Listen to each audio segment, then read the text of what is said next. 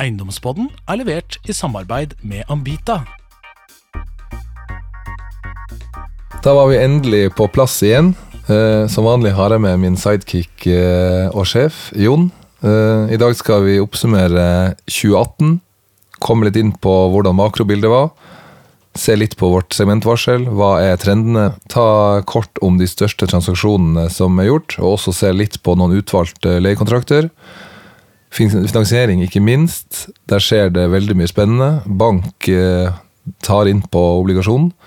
Og til slutt så skal vi snakke litt om hotell. Vi var jo ute her på forsiden av Finansavisen og meldte litt storm i Oslo og Tromsø, så vi skal prøve å moderere litt det som sto der, men vi står for alt vi har skrevet og sagt. Bra. Og skal vi snakke litt om oss selv. Vi hadde jo et fantastisk år i 18, så... Ja, alle meglerne hadde jo et gullår i 2018. Men det gøy å være med på festen. Ja. For vår del så økte vi omsetningen fra 48 til 67 millioner. Noen highlights. Vi åpnet kontoret i Bergen. Et eget meglerkontor i tillegg til det forvaltningskontoret vi har fra før. Vi etablerte kontor i Stavanger. Det vil si vi operative fra 1. mars. Overbevist om at det byens 2 beste meglere som ønsker å være under Newsec-flagget. Det gleder vi oss veldig til. Ja, og ikke minst, vi har jo åpnet kontor i London. Så der har vi folk løpende, og flere av oss jo over der, og vi reiser over der med våre nordiske kolleger. Så det blir bra. Og i den forbindelse det viktig å si at vi også har ansatt en på transaksjon, som utelukkende skal ha ansvaret for våre internasjonale klienter. Jørgen Arnesen. Ja, men det jo helt riktig sånn som Newsec ønsker å fremstå. De ønsker jo å fremstå nå med nordisk placing power, og vi ser at investorene sitter i London, og dette et arbeid som må bygges opp og som vil ta tid, men vi her for the long run, så vi tror det vel anvendt tid. Og i tillegg så har vi gjort veldig store investeringer i det digitale kartverktøyet vårt, Newsec Maps. Det som begynte som et internt verktøy har nå blitt en kommersiell suksess og et must-have i markedet. Absolutt. Vi gikk ut 7. mars i fjor med en beta-versjon. Lot kundene få prøve dette gratis i 2018. Først så kastet vi ut alle, og så begynte vi på nytt. Og foreløpig så har vi vel inne en cirka 20 betalende allerede, bare siden nyttår, og det vel cirka 20 som også sitter med en kontrakt i hånda akkurat nå. Så vi synes det veldig gledelig at så mange blir med på reisen videre. For oss så det jo et mål om å egentlig bare skape det beste produktet i markedet. Om man tjener 50 000 eller taper 50, det spiller ikke så mye rolle, men det gøy å ha med de største aktørene. Og vi har jo fått med største bankene, største livselskapene, største syndikeringsmiljøene. Ja, vi har fått med... Ja, gøy det. Gøy det med kartet. Underbygge vår verdier med excellence og innovation. Så det gleder oss. Siste kan jeg si noe som kommer inn nå i kartløsningen i løpet av noen få dager, jo vårt samarbeid med Proff. Der vi ved hjelp av AA-registeret til NAV nå kan trekke ut informasjon på hvem som sitter i hvilke bygg, hvor mange ansatte det hvor mange ansatte det har vært historisk, både 1, 2 og 3 år tilbake, hvem det som gårdeiere. Så nå har man altså full informasjon om bygget, alt fra matrikkeldata til hvem som sitter der, hvem som eier det, pluss vår markedsdata. Så nå det snart ikke plass til mer informasjon i det kartet. Det bra. La oss pense over på markedet og oppsummere 2018. Vi jo lovlig sent ute her. Ja, vi det.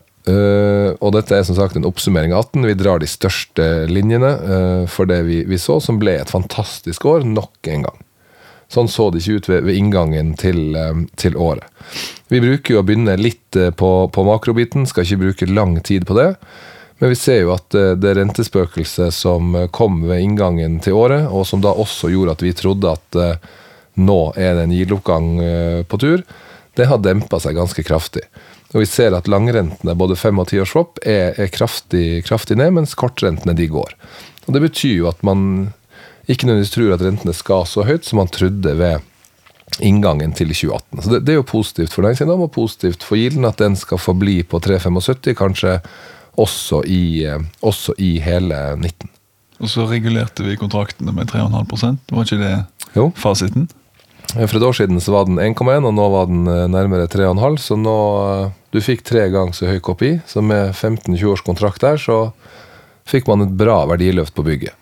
Og så er det jo sånn at har man kort kontrakt i dag, så er jo ikke det sorgen det heller, fordi sånn som leiemarkedet går nå, så er det noen som faktisk vil ha korte kontrakter for å ha sjansen til å få med seg den leieoppgangen som har vært.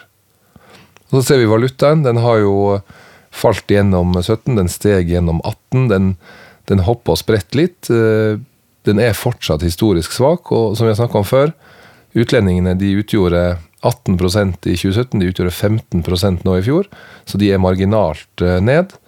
De frykter nok en sterkere krone på sikt, og i tillegg så er det sånn at når valutaen hopper litt, så går hedgingkostnaden også opp. Og de aktørene vi har snakket med, så ser vi at en snitthedge er cirka 50 punkter. Og da er det dyrt på 3,75 i yield, når du da er ned på 3,25 etter hedging er gjort. Så den er en liten joker i forhold til utlendingen og hva som skjer med valuta fremover. Ser vi på arbeidsledigheten, så er det utelukkende positivt. Sysselsettingsveksten er sterk. Det er bra for etterspørsel etter næringseiendom. Og så ser vi oljeprisen som har fått seg en dipp de siste månedene, men de kostnadsbesparende tiltakene som er gjort der, de har vært såpass kraftige at vi er veldig komfortable med en oljepris på rundt $60 fatet. Så vi i går at sjefen i Equinor var ute og skrøt av alle de tiltakene de hadde gjort, men det kom vel frem der at det var vel leverandørene til bransjen som hadde tatt den største hitten der, men det spiller ingen rolle for oss. De tjener bra med penger. Så sånn oppsummert makro, det ser bra ut, norsk økonomi går bra, 2019 kommer til å bli et kanonår, 2020 og 2021 er vanskeligere å spå. Det er en handelskrig mellom USA og Kina. Hvis det gjør at USA går inn i resesjon, så kan det smitte til Europa og smitte til Norge, men det blir pulverisert på veien, og det å si noe negativt om 2020 og 2021, det får eventuelt de rene makroøkonomene uttale seg om. Men du lover et knallår i 2019? Fra et makroøkonomisk perspektiv så er det ingenting som tilsier at det skal bli et dårlig år. Godt. Ja, så da kan vi huke av den. Så har vi jo vårt segmentvarsel, som er en forenklet tilnærming til de ulike delsegment. På kontor så sitter vi fortsatt med en prime yield på 3,75. Det presset vi har sett oppover har ikke kommet, og den faller vel egentlig dag for dag ettersom at langrentene kommer noe ned. Vi har nå en ledighet på 5,9% i kontormarkedet. Det betyr den har kommet kraftig ned, den var oppe i 8,6 for få år siden, og det betyr at det absorberes mer enn det bygges. Så etterspørselen, og dette er jo helt i tråd med norsk makro, om at norsk økonomi går bra, og etterspørselen til kontor er høy. Handelssegmentet, det er jo litt shake om dagen. Eller tar jeg feil nå? Jo, handelssegmentet er litt i limbo. Det vi opplever er jo at en del av de store aktørene, særlig leasingselskapene, uttaler at de ikke skal måtte være veldig aktive i det segmentet, og ser for seg eventuelt å selge. Ser blant annet Storebrand oppe i Trondheim, som har 3 senter til salgs der, innenfor en radius på 100 meter. Og oss bekjent så har de hverken klart å selge Ivar Lykkesvei, og ikke minst City Syd ennå. Men så ser vi at de lokalsentrene som server folk på daglig basis, og de største kanonsentrene, de gjør det fortsatt bra. Og det er vel sånn at i 2018 så var det mest av handel i det midtsegmentet til salg, så det var vel egentlig ingen gilder som var høy nok til at det skulle gå. Det ble veldig spennende å se City Syd, fordi det er en premissgivende transaksjon. Når jeg så Alna-senter, så var det litt utenfor det normaliserte kjøpesenteret. For å legge til det, vi fikk jo innbud i dag, for en time siden, på en eiendom vi har for salg innenfor handelssegmentet. Ja. Så det er mulig å få til prosesser på handelseiendom. Det er det som er viktig. Jeg hadde en markedsgjennomgang nå også for få timer siden med en stor aktør som også ser mot handel, og alle er enige om at handel kan jo ikke, altså det faller jo ikke helt ned til bunnen. Altså på et tidspunkt så er det der en kjøpsmulighet, hvis man ser en bruk av de Det er frykt, arealene. ja, men det er frykt nå, og det er ingen som vil være han dumme som kjøpte handel. Men det er jo en farlig cocktail hvis yielden stiger og leia går ned. Da det er jo ikke usannsynlig at det kontorsegmentet var du innom. Hotell. Jeg registrerte jo en forside i Finansavisen. All PR er jo god PR, men den var jo brutal. Du avlyste festen til Petter Stordalen galant. Og jeg så at Petter var ute på Instagram og skrek litt. Han har tjent 1 milliard i år på drift. Det er jo helt fantastisk. Så han gjør nok mer riktige ting enn oss, men du er negativ, Øyvind. Og jeg er negativ da, for å legge til det. Altså det er jo egentlig en enkel øvelse vi har gjort. Vi har sett på hvordan belegget har vært, vi har sett hvordan prisene har gått, og så ser vi hva som er i pipen de kommende årene, og Oslo har hatt en fantastisk reise. Det har også vært reddet litt av noen hotell som har vært ute av markedet, de kommer nå inn. Så med så mange nye rom i Oslo, så vil det der flate ut, og så vil prisveksten være god nok til å gjøre at ikke Revpar faller helt i bøtta, men det blir sidelengs og trender også nedover i Oslo. Det samme gjelder Tromsø. Har jo et belegg som bare er slått av Oslo. Norsk krone er svak, turismen boomer der oppe, men selvfølgelig kommer det.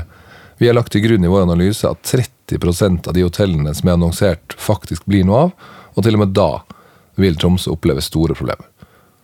Så, ja, det er litt i marked, men det er jo 3 busslaster med japanere, så er jo de hotellsengene fulle. Altså, det er jo på det nivået. Ja, men sånn oppsummert for Tromsø og Oslo, så er det rett og slett bare at Oslo har allerede fått en del nye hotell, og i Tromsø så er det en del nye hotell inn, så vi er kanskje litt tidlig ute på Tromsø. Oslo mener jeg er helt reelt. Ser vi mot Stavanger, så fikk jo de en hit når oljeprisen falt fra $20 fatet til $30 fatet. Det kom mange nye hotell. Det er over 60% arbeidsreisende, det måtte gå galt, og med en Revpar rundt 450 så går det ikke lavere før de tar hotellene ut eller går konk. Så der tror jeg ville turt å på en måte begynne å gå inn, og sammen med Bergen. Det blir moro når en nå får lokal meglerkontor og ordentlig får dette her på pulsen. Da skal vi bli enda skarpere i analysene på Stavanger-segmentet. Absolutt. Bergen, mange nye hotell, har vært gjennom et tøft år, der snur det opp, og Trondheim er litt sidelengs. Så det skal vi tørre å si.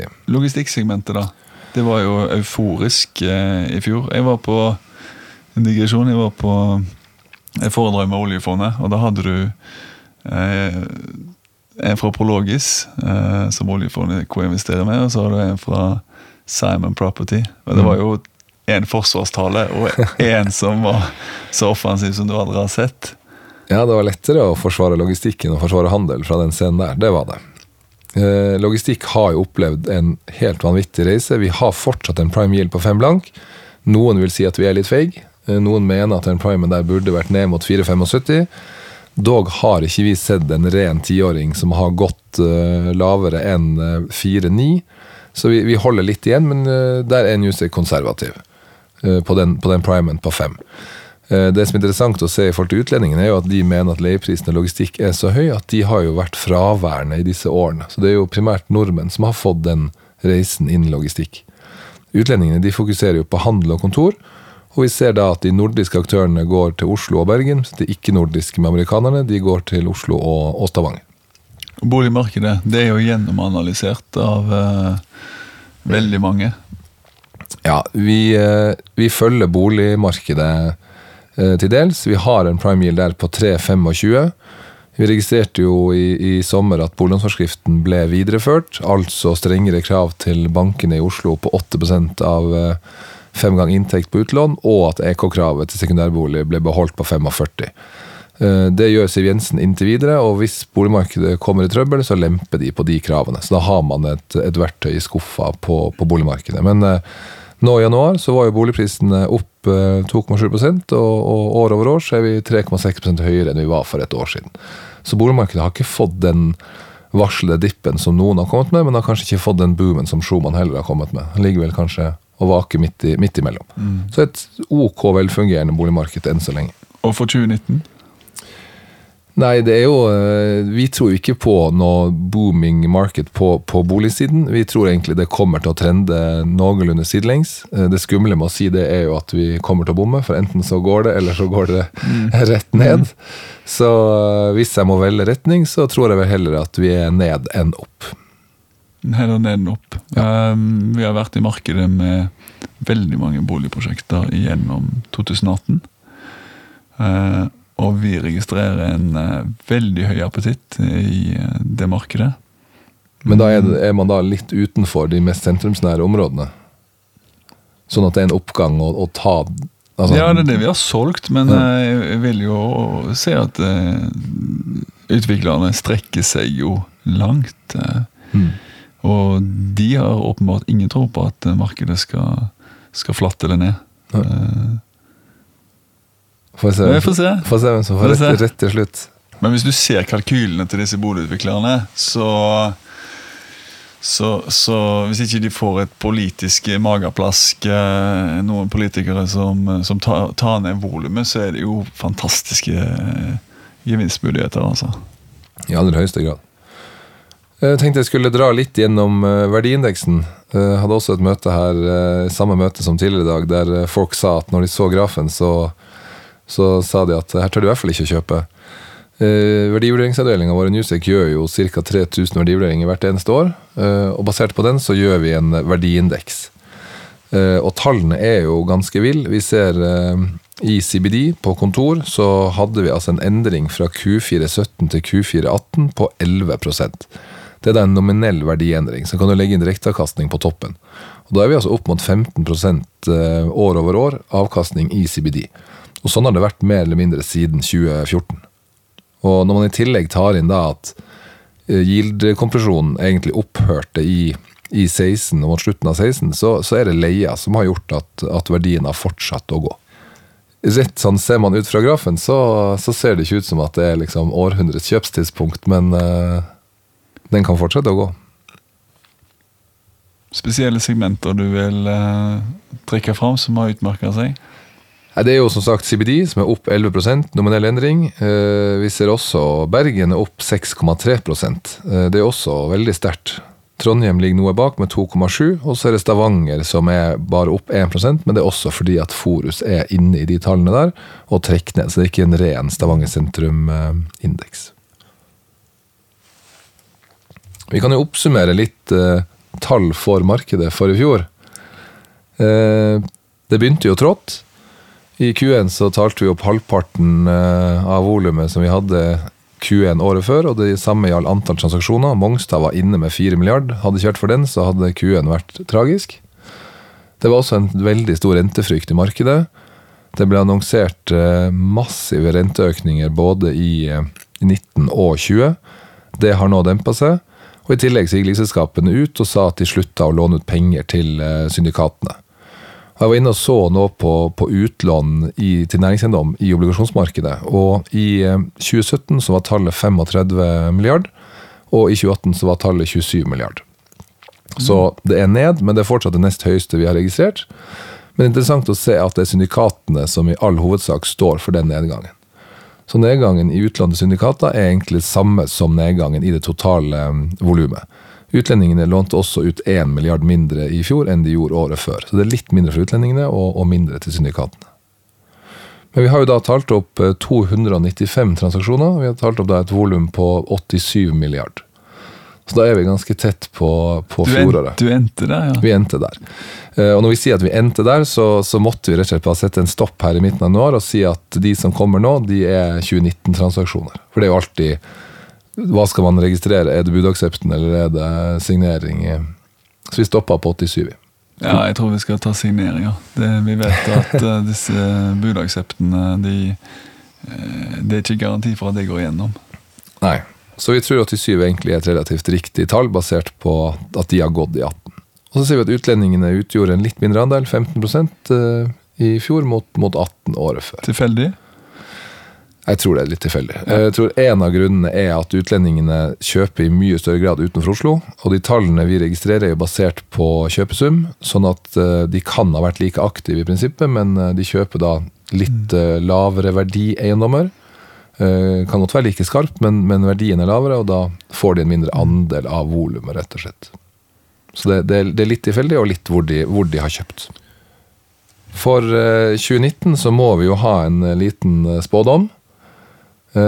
Vi vet at bankene er veldig aktive om dagen. Vi vet at BN-bank er inne, SR-bank er inne, Norsk Kreditt kjører på.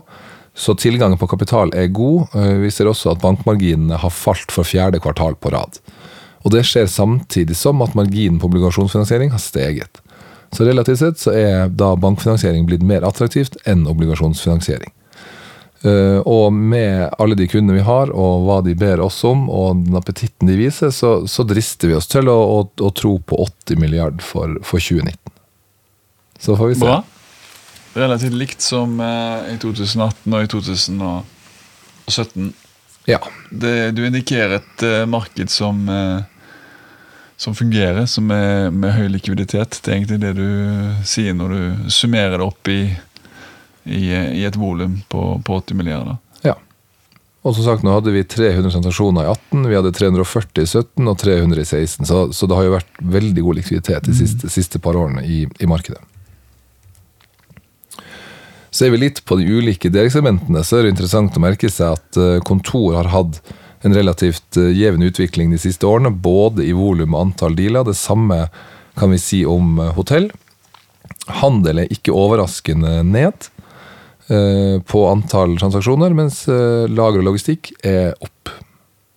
Så lager og logistikk har egentlig steget jevnt og trutt helt siden 2015. Vi har jo kvartalsvis et quality board, der vi setter premissene for verdivurderingsavdelingen vår. Da samler vi både de praktikerne vi har og teoretikerne, og så diskuterer vi hvilken leie og hvilken yield man skal bruke når man gjør en verdivurdering. Og da lager vi en yield-tabell, og jeg skal ikke gå gjennom alle yieldene på alle segmentene, men det som er verdt å merke seg er at vi mener at det blir dyrere å kjøpe dårlige bygg i CBD. Altså tidligere så hadde vi 4,75 i høy-enden, som vi sier det. Det betyr at et dårlig bygg med kort kontrakt kostet da 4,75, og nå er vi nede på 4,5. Så det er blitt skarpere i CBD. I motsatt ende så setter vi opp handel, og vi sier rett og slett at dårlig handel har blitt enda dårligere. Både primærhandel og sekundærhandel. Og det er lenge siden jo når vi har satt høy-enden opp i yield. Nei, men det er helt riktig, og jeg så RIX, altså Royal Institute of Chartered Surveyors, en interesseorganisasjon for takseringsbransjen. De var jo også ute og uttalte helt tydelig at her måtte en være obs, for her gikk en inn i et marked der en mistenkte at noen ikke løfter opp gildene. Og det er ganske sterk kost når den interesseorganisasjonen uttaler seg sånn, for en skal jo reflektere virkelig verdi og markedsverdi, og det er utrolig viktig at en følger markedet og setter virkelig verdier, sånn at det aldri blir noen tvil om at pantobjektet er riktig verdsatt, og at låneutmåling til bankene er riktig fundamentert. Det går på hele stabiliteten og tilliten til systemet, så det der er et veldig stort ansvar en har i bransjen, og et veldig stort ansvar Newsec spesielt har når en har en så stor markedsandel innenfor verdsettelse. Ja, de er jo nummer 1 på denne avdelingen hos oss, og de må ivareta den integriteten de har, men det er klart, det blir jo ikke så gøy å gå i de kundemøtene i 2019 som det har vært i foregående år, men sånn er livet. Nei, det blir ikke sånn er livet, men samtidig så er det ikke så gøy å gå inn i kundemøter og tro at ingenting har skjedd heller. Da blir du sett på som en klovn. Ja. Så det er en jobb som bare må gjøres. Det er en jobb som må gjøres, og noen er skuffet, noen er litt sinnet, og de fleste tar det der helt profesjonelt. Heldigvis så har vi de fleste store kundene som sier at sånn er det vel. Ja. Tenkte vi skulle dra inn på noen store transaksjoner vi så i fjor. Begynner med Sveigårdsgata 33, Bane Nor sine headquarters som et syndikat i DNB plukket opp. Ja, all honnør til DNB Market som tydelig har fått på plass en mye kraftigere og bredere distribusjon. Ingen tvil om det.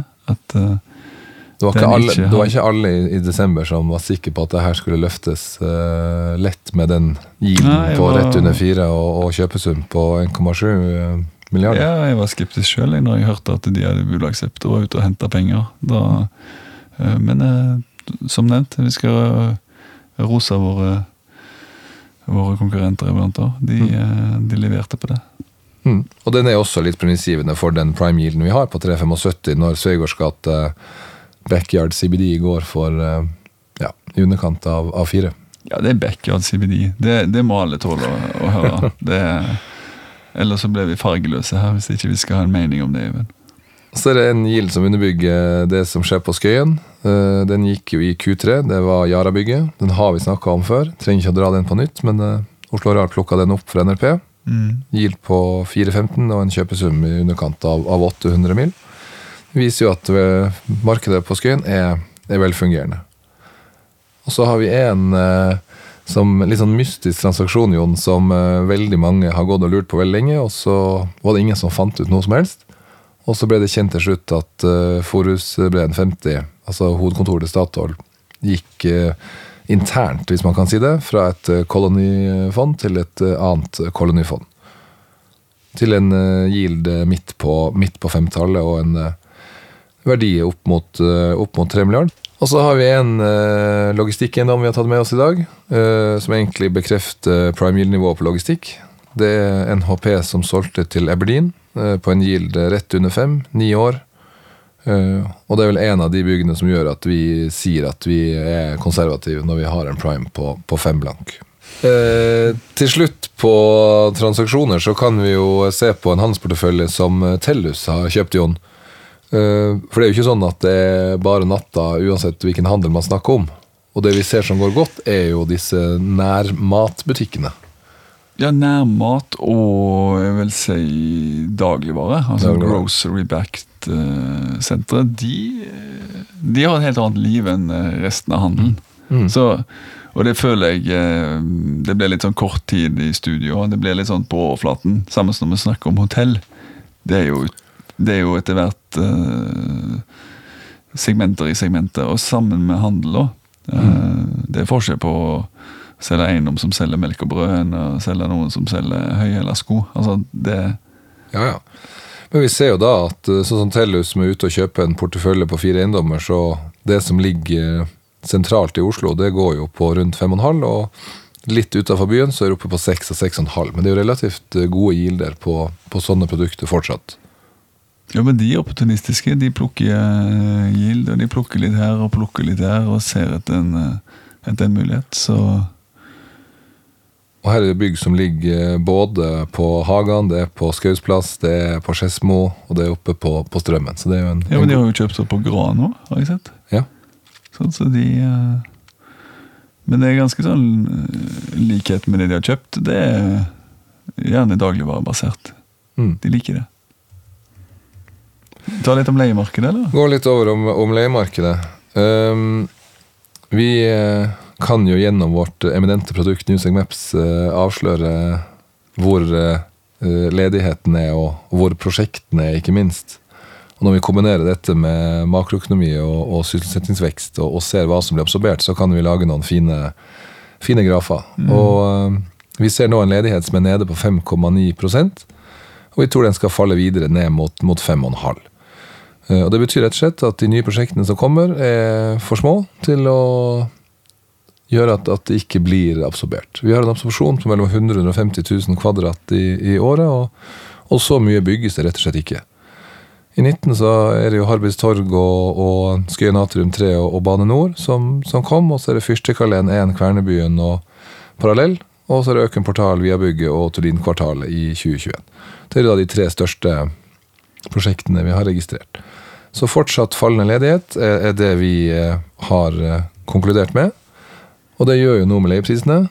Vi har sett litt på historisk korrelasjon mellom ledighet og leiepris, og da ser vi at leieprisene skal opp 10-15% de kommende årene. Og dette jo for Stor-Oslo, så selvfølgelig noen vil gå mer, og noen vil gå mindre. Vi har gjort en øvelse der vi har sett på leieprisen i CBD mot de øvrige bydelene, og vi ser at CBD har stukket av gårde på leia, så det god mulighet for å få en leieprisvekst også i de øvrige bydelene fremover. Og det baserer du på at det har vært et historisk gap i leie mot CBD, og du mener det historiske gapet nå for høyt eller ute av trend, og du mener det skal trende tilbake. Det det du konkluderer med. Vi gjorde det samme da vi snakket om før på yield. Utlendingene kjøpte prime eiendom, kjørte yielden skarpt, de andre hang ikke med, så har de nå kommet etter, og så ser vi akkurat det samme på leia. CBD kjørt.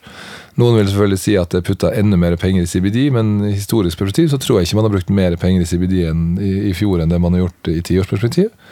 Og da ser vi at de andre kommer etter. Og da ser vi at de som har geografisk nærhet til CBD, sånn som Skøyen, Indre by, sentrum og Indre by, de vil først komme opp i likvekt, og så vil Nydalen og Lysaker og Brynhildsfyr komme litt etter.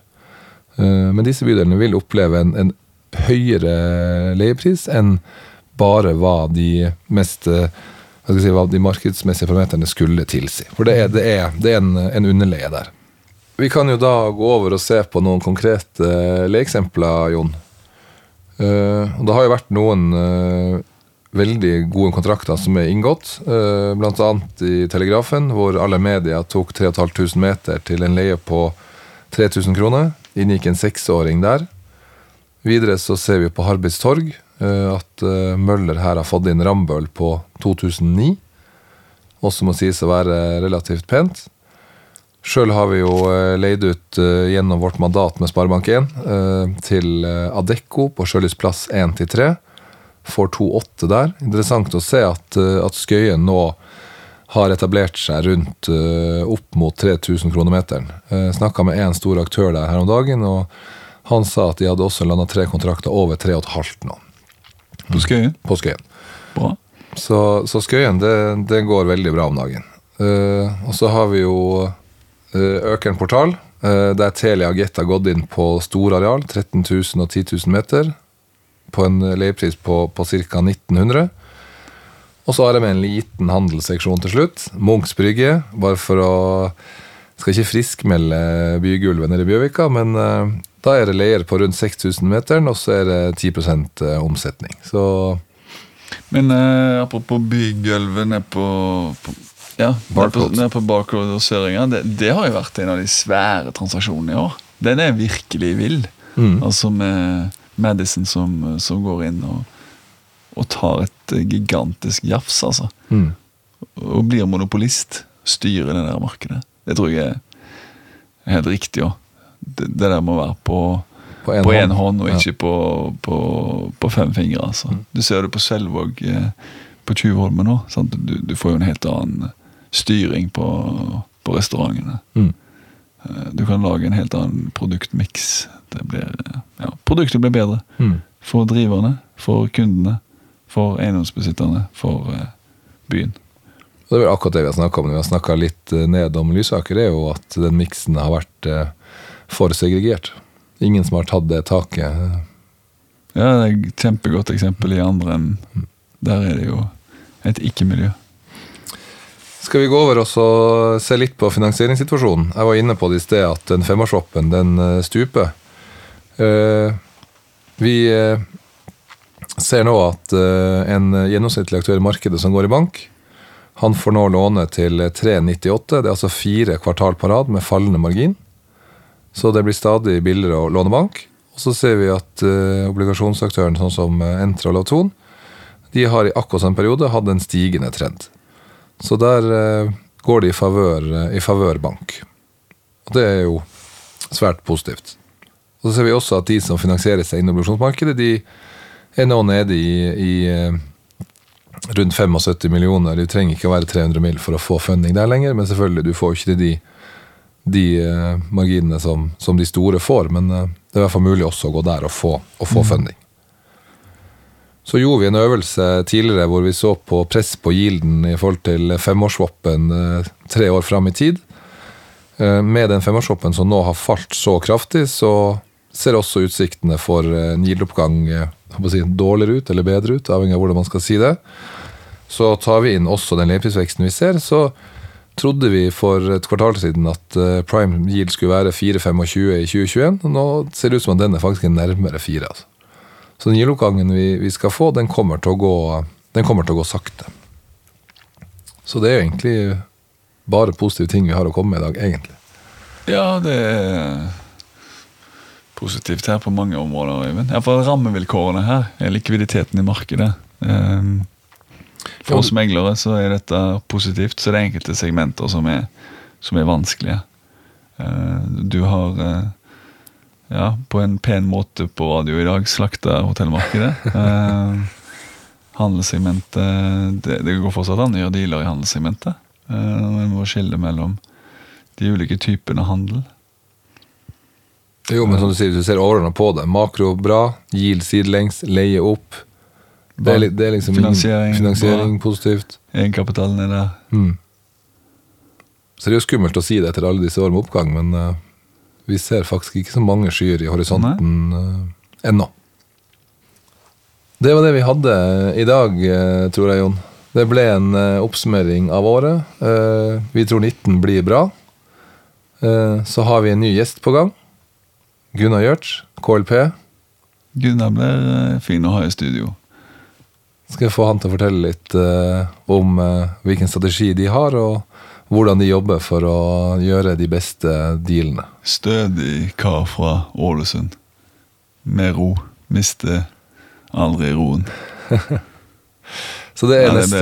Det blir et godt intervju, det er jeg helt sikker på. Så det gleder vi oss til. Så da er egentlig bare å si takk for 2018 og et godt 2019, og så høres vi igjen når første kvartal er unnagjort. Takk for oss.